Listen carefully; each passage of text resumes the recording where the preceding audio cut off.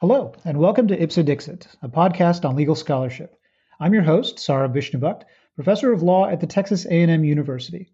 My guest today is Janet Froelich, associate professor of law at the Fordham University School of Law and visiting this semester at the Boston University School of Law. We'll be discussing her new article, Matching and Digging, Evidentiary Analysis at the Patent Office. Janet, welcome to the podcast. Thank you so much for having me here. Great. So let's begin with what I find most remarkable about this paper. I think by this point, the literature on patent quality and on the types of errors that we're likely to see in patent examination is pretty extensive. And what you do here is explain how we've been focusing, what we've been focusing on in that literature is only one side of a two-sided problem. And I think the result is a really compelling and valuable contribution. And that's this idea of tasks that require matching versus tasks that require digging. So could I ask you please to start with just a simple overview of that distinction when it comes to evidentiary analysis? Sure. So examiners at the Patent Office look at a lot of evidence as they are processing various requirements for patentability. And my thesis here is that when they process evidence, there are two different things that they are doing, or at least could be doing. So number one, they can be looking for evidence. I call this matching because essentially they are looking for evidence that matches certain questions that they're asking. And then number two, once they've found matching evidence, they can be looking at whether that evidence is good quality, whether that evidence is correct, which I call digging into the quality of evidence. And the big picture thesis of this project is that examiners are pretty good. They make some mistakes, but they're pretty good at looking for whether a particular piece of information exists. But they really don't do very much work at all in asking, is that piece of information correct? Okay, so asking if that piece of information is correct, the digging piece. There are analogs in the scientific community to this task of digging, obviously. For example, peer review in the natural sciences, physical sciences, et cetera, frequently looks not only at, is this work novel? Is this work sort of adding to the store of knowledge that we already had and isn't just replicating something, but is it of good quality? So is the idea that examiners could be, but are not doing something akin to peer review in patent examination, and that's a different kind of problem than merely seeing if this is a novel contribution? Well, so there's a couple layers to the answer that I'll give you. So first of all, yes, patent examiners do not do something like peer review, and what I mean by that is patent examiners will look at the patented invention and they're not going to scrutinize the data. They're not going to look at it in detail and say, does this seem to make sense? Is this likely to work the way that a peer reviewer might? Patent examiners don't necessarily have the capability to do that, and I'm not arguing that they should. But what I am trying to highlight in this article is simply that at the Patent Office, there just isn't really any scrutiny at all about whether an invention works. Okay, so there's scrutiny of the invention, scrutiny of the application, and so digging could be taking place with respect to what's presented in the specification of the patent application. And then there's also digging that could be but is not taking place with respect to the prior art, the store of information that we already have access to. And so there are digging problems on both sides. Is that fair to say? Mm-hmm. So I'll unpack that because there are two different types of analyses that examiners do that you're alluding to. So number one, examiners will ask, is this invention novel and non-obvious? And to do that, examiners will search the prior art, search the body of all previously existing information, publicly disclosed information, to see if anybody's invented this before. And if it turns out somebody has invented it before, then no patent for you. The examiner will reject the patent. So in this particular context, when an examiner goes and looks at the prior art to see if the invention has been disclosed before. The examiner will look for the invention. So this is what I call matching, look for that prior art disclosure. And then the examiner could, but doesn't, scrutinize that prior art disclosure and say, is it actually reasonable? Is it correct? Is it likely that whoever was talking about this invention in the prior art was actually able to make it? Or is this prior art just science fiction? Is it just somebody making noise about what the world could look like? So that's one way in which examiners are looking for information in the prior art. They're matching, but they're not digging into the quality of information in the prior art. When examiners find a matching statement in the prior art, they just accept it as true. So the other half of what examiners do is looking for information in the specification of the patent. So they've got a patent application in front of them, and they need to figure out, is this patent application useful? Is it what we say enabled? So does it have enough information to teach other people in the field how to make and use the invention? And does it show that the inventor was actually in possession of the invention? So in order to do that, the examiner has to read the information in the patent and figure out what is the inventor saying about their own invention, and is this invention actually useful, and is it actually enabled? And the way that examiners do this, and actually they're pretty explicit about the way that they do it, is they look for some statement of utility. So somewhere in the patent application, there should be a sentence that says, the invention is really good for X and Y, whatever it actually does. And if the examiner finds that sort of statement, the examiner says, okay, great, there's a statement of utility.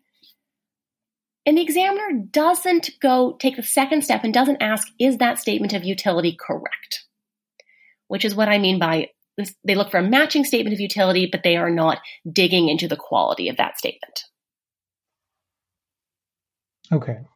So now with that distinction in hand, you're applying this framework, obviously, to an agency, the USPTO, that at least historically was quite insulated and at times even inscrutable. So let's now turn to how that agency's operations in examining patents map onto this distinction. You've obviously given us a great introduction to that already, but let's speak a little bit more in detail about the process of examination and the sort of decision points at which the applicant has the ability to provide information. The examiner has the opportunity to require information, and then once having received it, the examiner has the opportunity to either match or dig and sort of do with it what they're going to. So where is it you think that the digging problem, because it is digging that's much less frequently done, what are the decision points in examination where digging could be doing more work but is not? Mm-hmm. Okay, so in a perfect world, and I want to be clear that I'm not recommending, we don't live in this world, and I'm not recommending this as a solution, but in a perfect world, an examiner would get a patent application and would say, okay, the applicant says that you combine X and Y and you get this result. And then the examiner would go into their lab and they would try to replicate that result. And they would see if the instructions that the applicant discloses actually produce the invention. And if the invention actually does what the applicant says that it does. That's not the way the Patent Office works, and it's not the way the Patent Office should work. There, as far as I know, are no labs in the Patent Office, and they have a very limited ability to actually do any sort of replication work, and it would be really expensive to set up a system like that. So it's not the way to go. But in theory, an examiner could be really deeply digging into whether the applicant's statements are correct by actually trying to test them. That's not possible. Examiners do have some capability to ask applicants for a little bit of extra evidence. They can, if they're particularly skeptical, and occasionally and there'll be an application that comes in that's especially incredible. There are a lot of applications, for example, directed to things that are just impossible, like perpetual motion machines, and examiners will reject those and say, well, this looks impossible, but hey, if you can provide some evidence that you actually did it, then I'll consider this further. Right. So examiners are able to, do have the power to ask for more evidence, at which point the applicant can provide more evidence. As a practical matter, it's not terribly common for examiners to ask for more evidence. I don't know exactly, I don't have numbers for how often it happens, but my sense is it doesn't happen very often. And the norm is for examiners just to accept what the applicant purports the invention to do without a huge amount of scrutiny about whether that's true. Okay. So examiners do matching somewhat well. They do digging very infrequently, and it's a matter of resource constraints and just institutional, capacity that sort of limits them in this way. So with those two starting points, now we've gotten a sense of the analytical framework that you're using, and also some sense of the institutional framework that you're studying. So in the paper, what comes next, and for me was really one of the fun parts of this paper, is what the patent quality literature spends so much time evaluating, which is different kinds of errors that can arise in examinations. So we've now learned a little bit about matching versus digging. How do you distinguish type 1 and type 2 matching errors from type 1 and type 2 digging errors in the USPTO? What do those look like? Mm-hmm. Sure. So there's a huge literature on errors at the PTO, huge literature. And I think it's fairly uncontroversial that the PTO does make a lot of errors, although there's some controversy over what the harm is and whether we should fix them or how we should fix them. But most scholars agree that there are a lot of errors that are happening. The literature on examiner errors, it tends to be about a very particular kind of error. And that kind of error, it's the kind of error that happens when a patent gets granted, even though the invention claimed in that patent is actually not novel or it's obvious. So in other words, these patents are erroneously granted, even though they disclose something we already knew about.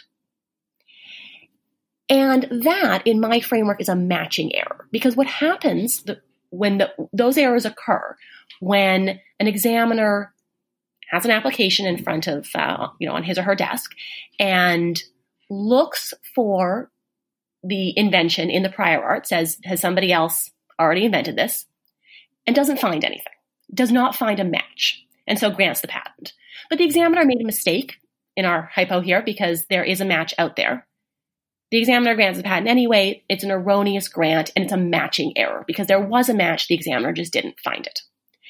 What I talk about in this paper is a whole different kind of error, which is digging errors, where the examiner found matching information, found, say, a statement of utility, or found a statement in the prior art, but the statement the examiner found was wrong, was incorrect, and the examiner didn't realize that. And so the examiner made the wrong decision based on that information. So that can take that can go two different ways. You're talking about type 1 and type 2 errors, and frankly, I can never remember which one is type 1 and which one is type 2. So I'll just go through them. So the first type of error is where an examiner is searching the prior art for some statement of previous statement of the invention, finds it, and then rejects the application and says, this is not novel, so no patent for you. But in fact, that statement in the prior art was wrong. Let's say that statement was dreamed up by somebody who couldn't actually make it, and that's incorrect as a matter of patent law because examiners can only make novelty rejections if the prior art is enabled. And so the quality of the information in the prior art was poor, but the examiner believed it anyway, and it made an erroneous rejection. The second type of error that an examiner can make in my framework is an erroneous grant. And in this particular context, the examiner, let's say, finds a statement of utility in the patent application and says, great, there's a statement of utility, now I can grant the patent. But that statement of utility in reality is wrong. And in fact, this invention is not useful, or at least not in the terms the inventor is putting it. And so that patent should never have been granted. So that's an erroneous grant. That in this kind of way, digging errors can lead both to erroneous rejection and to erroneous grant of patents. Okay, so we've got the sort of erroneous rejection, erroneous grant dichotomy as to digging errors. With respect to matching errors, finding a piece of prior art and misapplying it, you characterize that as the digging error where the examiner just took the non-enabled prior art at face value and shouldn't have done so, and that led to an erroneous rejection. But it seems to me that that might, in a similar but not identical case, also be a potential matching error, right? So a false negative in that situation would be the examiner erroneously rejects the application because they thought they found something, they thought they did their matching task correctly, but they in fact did their matching task incorrectly. Is it possible in your framework that a piece of prior art constitutes not just a digging error that leads to an erroneous grant, but also potentially a matching error because it's not actually a correct match when you get down to it?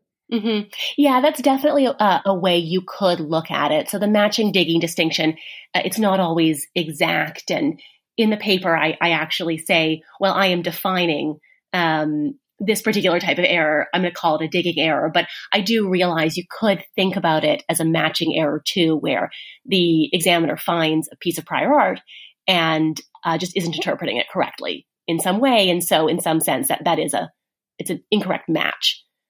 So yes, you could also look at that as an incorrect rejection based on a matching error.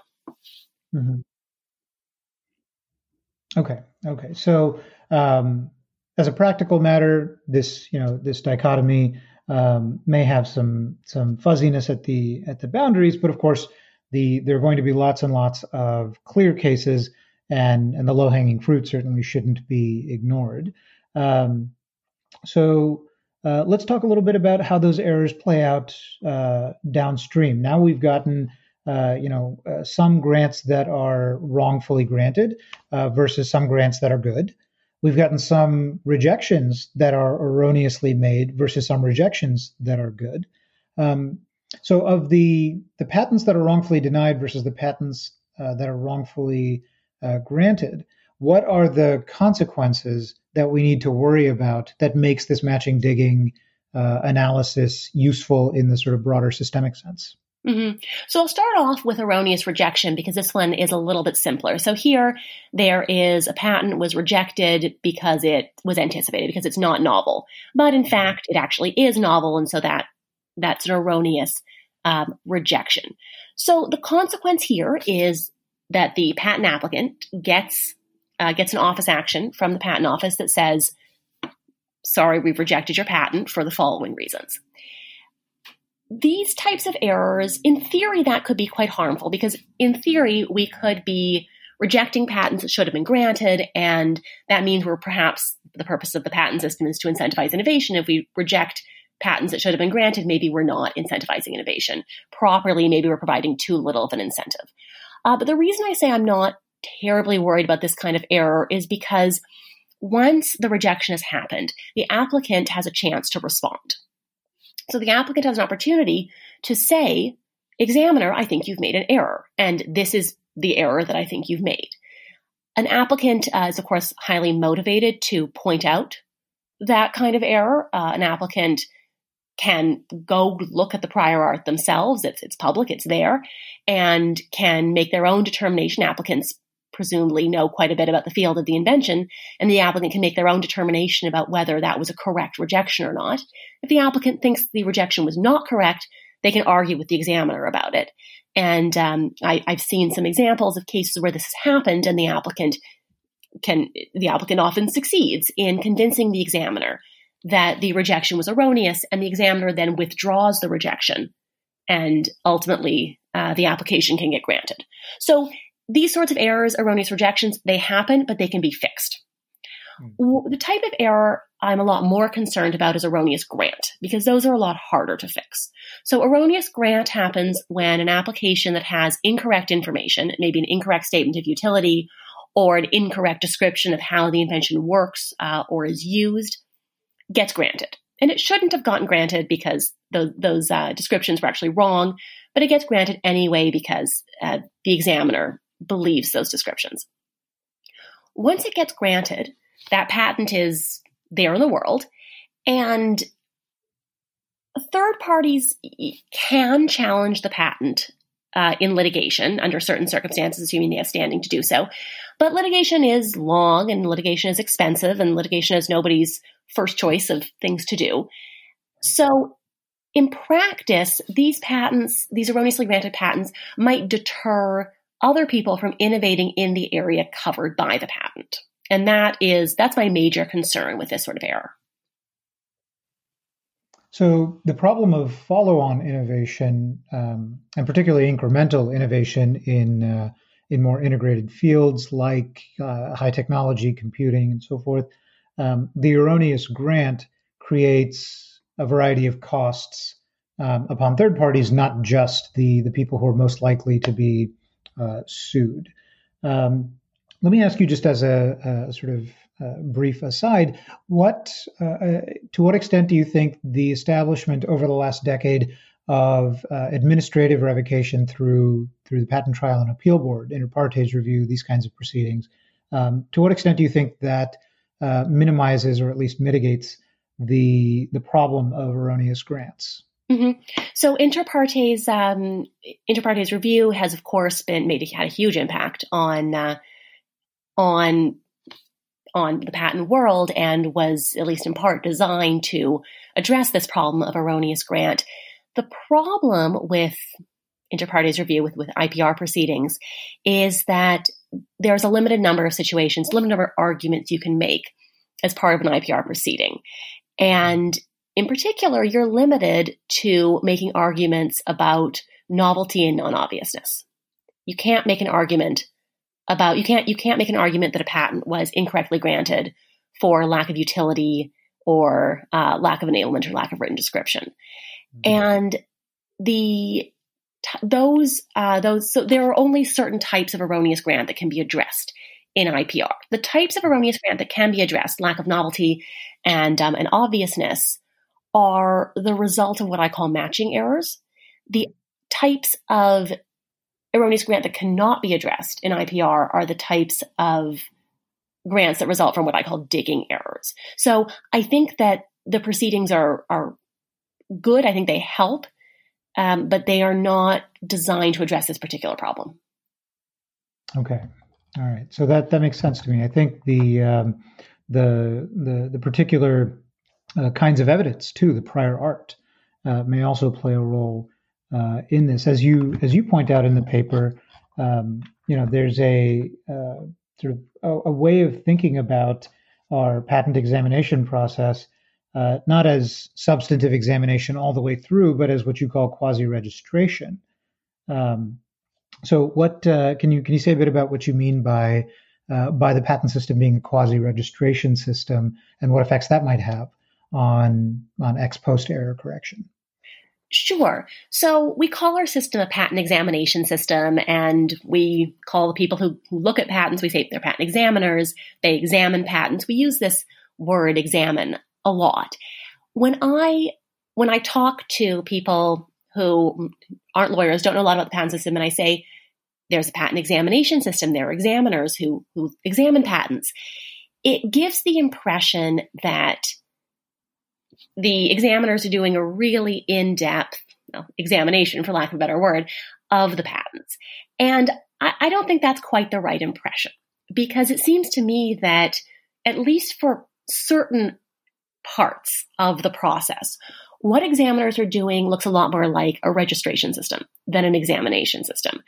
What I mean by that is, for certain requirements of patentability, so utility, for example, examiners, I think they're not doing a deep dive into whether the utility is properly disclosed in the patent. Instead, I think examiners are looking for a statement of utility and checking that off the list, saying, yep, that statement is there. And that, to me, looks a lot more like a registration system, because in a registration system, the administrative body just looks to make sure all the parts are there, but they don't look in depth or scrutinize those parts and say, well, is it correct? They're just saying, do you have all the components? And that in many ways is what patent examiners are doing. They are just saying, are all the components of a patent there? Do we have a statement of utility? Do we have a statement of enablement of how to make and use every part of the invention? Just checking off those boxes rather than going more in depth. So it looks a lot more like registration. And what that means is we should just expect a lot more patents to get through the process that would not necessarily survive a more rigorous examination process. It's not necessarily a bad thing to have a registration process. There are absolutely pros and cons to both a registration and an examination process, or what we really have, which is kind of in between, a quasi-registration process. But it is important to recognize what the system is actually doing, is actually capable of, and what it's not capable of, because the less in-depth examination happens at the patent office stage, the more patents are going to get through that maybe don't quite meet the requirements for patentability. And so the more work needs to be done in the back end to address those patents. So that's an interesting sort of characterization of how particularly the utility requirement that you've used as an example plays out, right? Because as we've both studied in patent law and have taught, the utility requirement historically in U.S. law has been quite weak by design. You know, it goes all the way back to Lowell versus Lewis, and this idea that, well, it's not the job of the patent office to figure out whether this is going to be better than everything else in the marketplace. If it isn't all that great, the market will take care of it. And if it's not particularly useful or more useful, then it will sink slowly into disuse and disrepute and so forth. But what you're saying, if I understand you correctly, is that even at that task, independently of whether the utility bar is very rigorous or not very rigorous at all, simply looking for the statement of utility and not doing any digging at all might lead examiners to fail even a low utility bar, let alone a much higher, more stringent utility bar. Is that fair to say?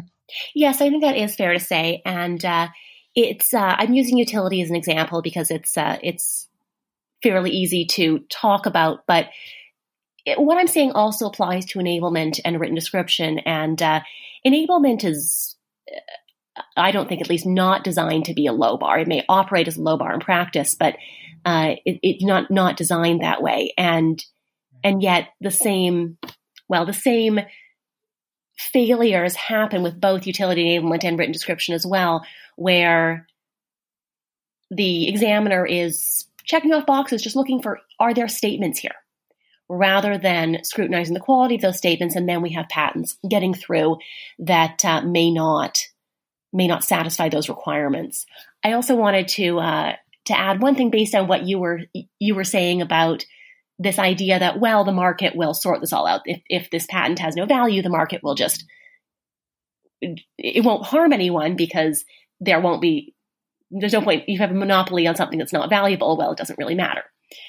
I get that point a lot, and it's certainly an intuitive way of thinking about some of these patents. For example, if I were to get a patent granted on a perpetual motion machine, that wouldn't really hurt anybody because you can't make perpetual motion machines. So my ability to prevent other people from making them doesn't have any practical effect.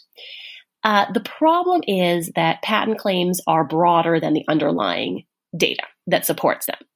So if I have a patent application that says drug X can cure cancer, and I'm completely wrong about that, but nobody realizes I'm wrong, and so my application gets granted. The claim on that patent is probably going to be, I claim drug X, period. And that gives me a monopoly over anything you do with drug X, curing cancer or otherwise. Mm-hmm. And so let's say it turns out drug X is really good it's a really good soap. And now that we're in the COVID area, everyone wants soap, and this turns out to be really, really valuable. My patent claim covers covers use of drug X as soap, even though my underlying data were totally wrong.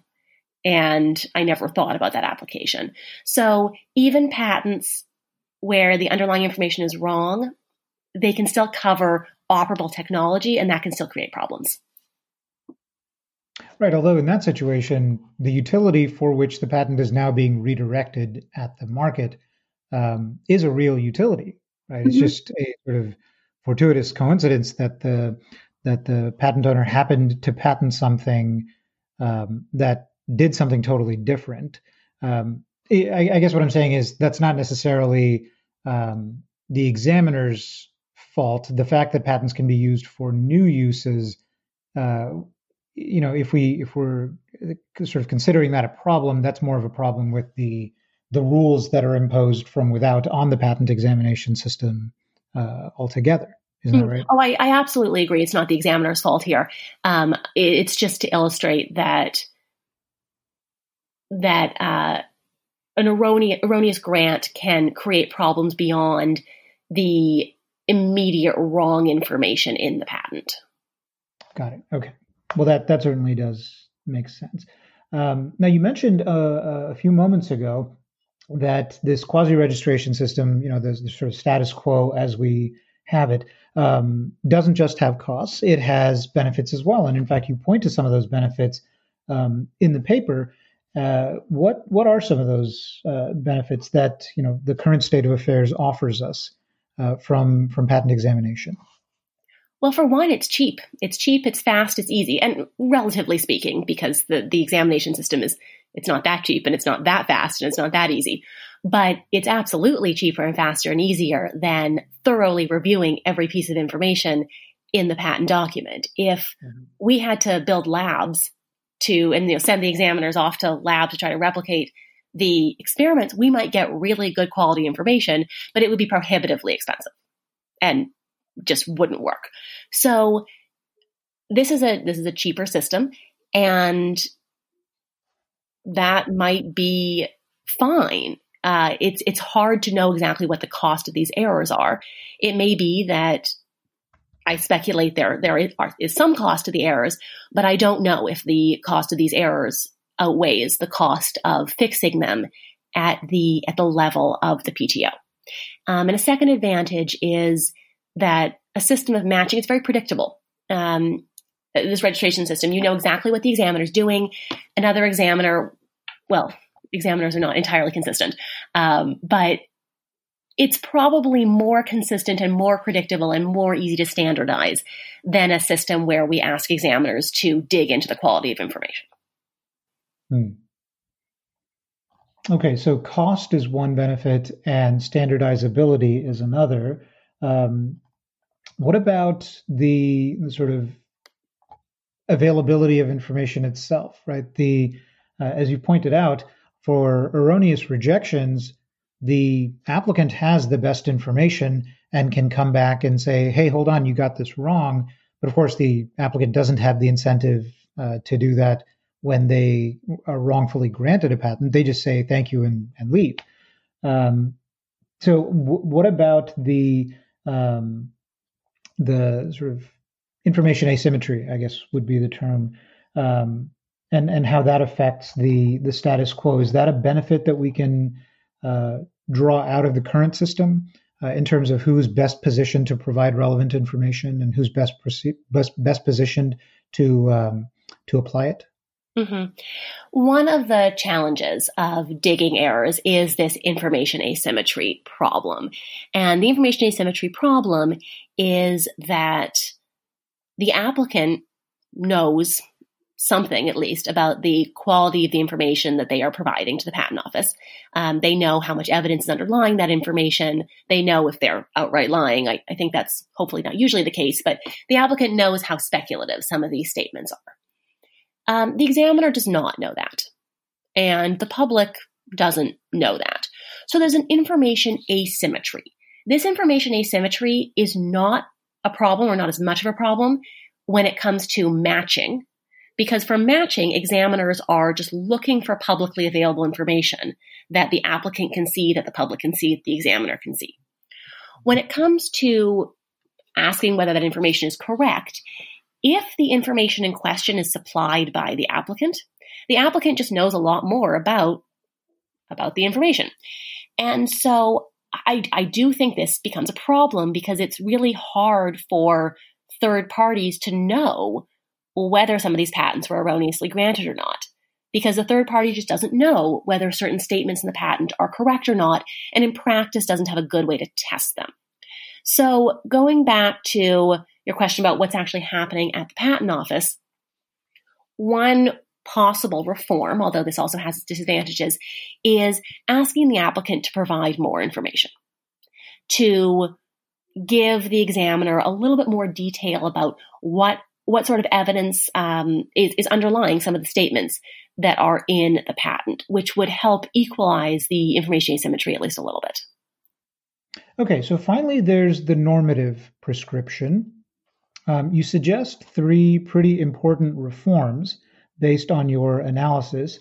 The first, and I think most straightforward, is now that we've identified these errors, particularly these digging errors, we should try to fix them. And although we can't necessarily have peer review all the way through, perhaps improve the quality of digging and the quality of that kind of evidentiary analysis in patent examination itself. A second is treating patent litigation and its legal rules differently from the legal rules that govern prosecution when it comes to evaluating evidence. And still another is embracing the use of artificial intelligence in USPTO examination, which is something that the agency has already taken some important steps toward. So how does each of those reforms follow from your critique? Mm-hmm. So the first set of reforms, which is try to get the applicant to disclose, or people associated with the applicant to disclose a little bit more information at the PTO. The idea here is help the examiner out. Examiners just can't do this on their own. There's no way to do it. And when I say examiners don't dig into the veracity of statements, that's not a criticism of examiners, because there just is not a good way for examiners to do this. But applicants can provide more information, and institutions associated with the applicants can do a little bit more policing of the quality of information in the patent document. And I provide a couple of examples of ways to do that, but the general theme is get a little bit more information elicited at the application stage, so to allow examiners to make something of a more informed decision about whether the information in patents is correct. On the litigation side, the key is to understand that prosecution and litigation are just doing very different things.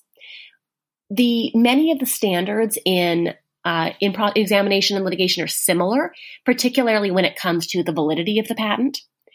And it's not clear to me that that makes a lot of sense, because these seem to be fundamentally different processes. The prosecution, the examination process, to me, seems more like a registration process, whereas in litigation, the litigants can and do argue about whether certain pieces of information are correct. So litigation is a much deeper dive. And one policy reform that comes out of that is, at the moment, granted patents are given a presumption of validity. We assume they're valid, and you have to overcome that in litigation if you want to prove otherwise. And that doesn't make a lot of sense to me, to have that presumption of validity. I think it should be maybe a presumption that matching was done, but not a presumption that information in patents is correct. I'm not the only one to suggest getting rid of the presumption of validity. That's made an appearance in a lot of other articles. And then finally, on the artificial intelligence point, yes, the Patent Office is already working on automating some of these processes and already does some of this. But if you conceptualize the patent examination process as a series of information matching steps, where the examiner takes a piece of information from the patent and looks for its match somewhere else, that's the sort of thing computers are pretty good at. And that might free up some examiner time for maybe more in-depth digging.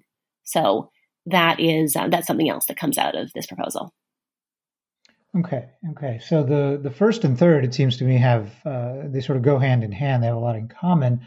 But let's dig in a little more into the prosecution litigation interface, because you're right, of course, that by the time you're in litigation, there's going to be a lot of digging. The kind of evidentiary analysis associated with sort of interrogating the quality of evidence is front and center in an adversarial dispute like litigation, whereas the ex parte nature of patent examination just creates a very different set of incentives, and not necessarily optimal incentives for information exchange. Um, but of course, the reason for that, or at least one reason for that, is by the time we get to litigation, we have answered at least two questions about the dispute. One is that there's enough uncertainty that we sort of need to fight about this, and that there's enough value at stake that it's sort of worth it for us to fight about this. So this sounds like a sort of variation on the rational ignorance thesis that Mark Lemley put forward a couple of decades ago. So, what's your view about how the matching digging distinction adds to the rational ignorance argument? The rational ignorance argument is that we shouldn't spend too much time and effort and money at the patent office stage, because most of those patents are really going nowhere and no one's ever going to pay any attention to them anyway.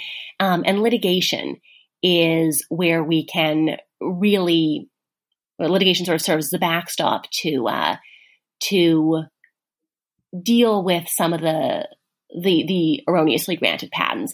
And I think that makes sense in the context of what I'm saying as well, that we shouldn't be working really hard at the prosecution stage to get this 100% right. I think we can get it a little bit more right, but certainly we certainly don't need to be trying to get it 100% right. The distinction, this prosecution litigation distinction that comes out of my work, really, I'm just trying to emphasize that prosecution and litigation are doing really different things. And what you said about very different types of patents, very different types of disputes, that's all absolutely right. And that plays into it. Litigation is something completely different from prosecution. And litigation is evaluating evidence in ways that is different, that they're different from what happens in prosecution. Litigation does not really have a matching digging dichotomy the way that prosecution does, in the sense that litigation does both.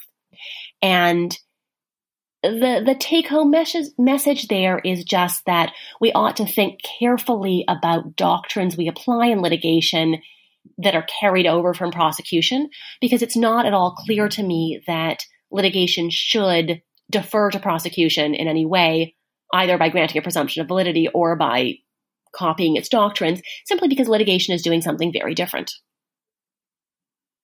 Okay. So to the extent that it seems to me that to the extent you want to free up examiners to do better digging, while their matching tasks may continue apace, or their matching tasks might be offloaded to some extent onto AI processes or machine learning processes, that does seem to invest more on the ex ante examination side, and at least to that extent departs a little bit from the rational ignorance thesis, because you're saying it is worth the candle at least a little bit to keep improving our examination, and not just saying we should deal with all of this at the litigation side, while the distinction between prosecution and litigation does merit reconsideration of what we do in litigation as well. So, right. Yeah, that's right. So I do think that we can do a little bit better on the prosecution side. I don't think we should just say, okay, well, this is the status quo, we will just deal with everything on the litigation end. But it's a matter of how much effort we should put into prosecution. I don't have an exact answer there, but I think that we should put a little bit more effort into prosecution. I think we can do a little bit better on the prosecution side. And some of the solutions that I try to suggest are relatively low cost ways of making those improvements. Where I agree with the rational ignorance idea is I don't think we should try to be perfect at prosecution. We shouldn't try to get these errors down to zero.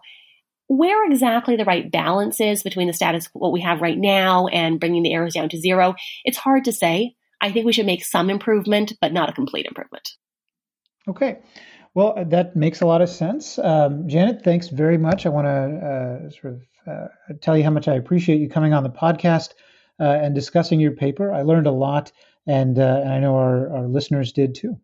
Thank you so much for having me. It was so much fun to be here and be able to chat about the paper with you. So thanks. Very welcome. So for those interested, this article is forthcoming in the Fordham Law Review. So be on the lookout for that. And until next time, Janet, thanks again and take care. Thank you.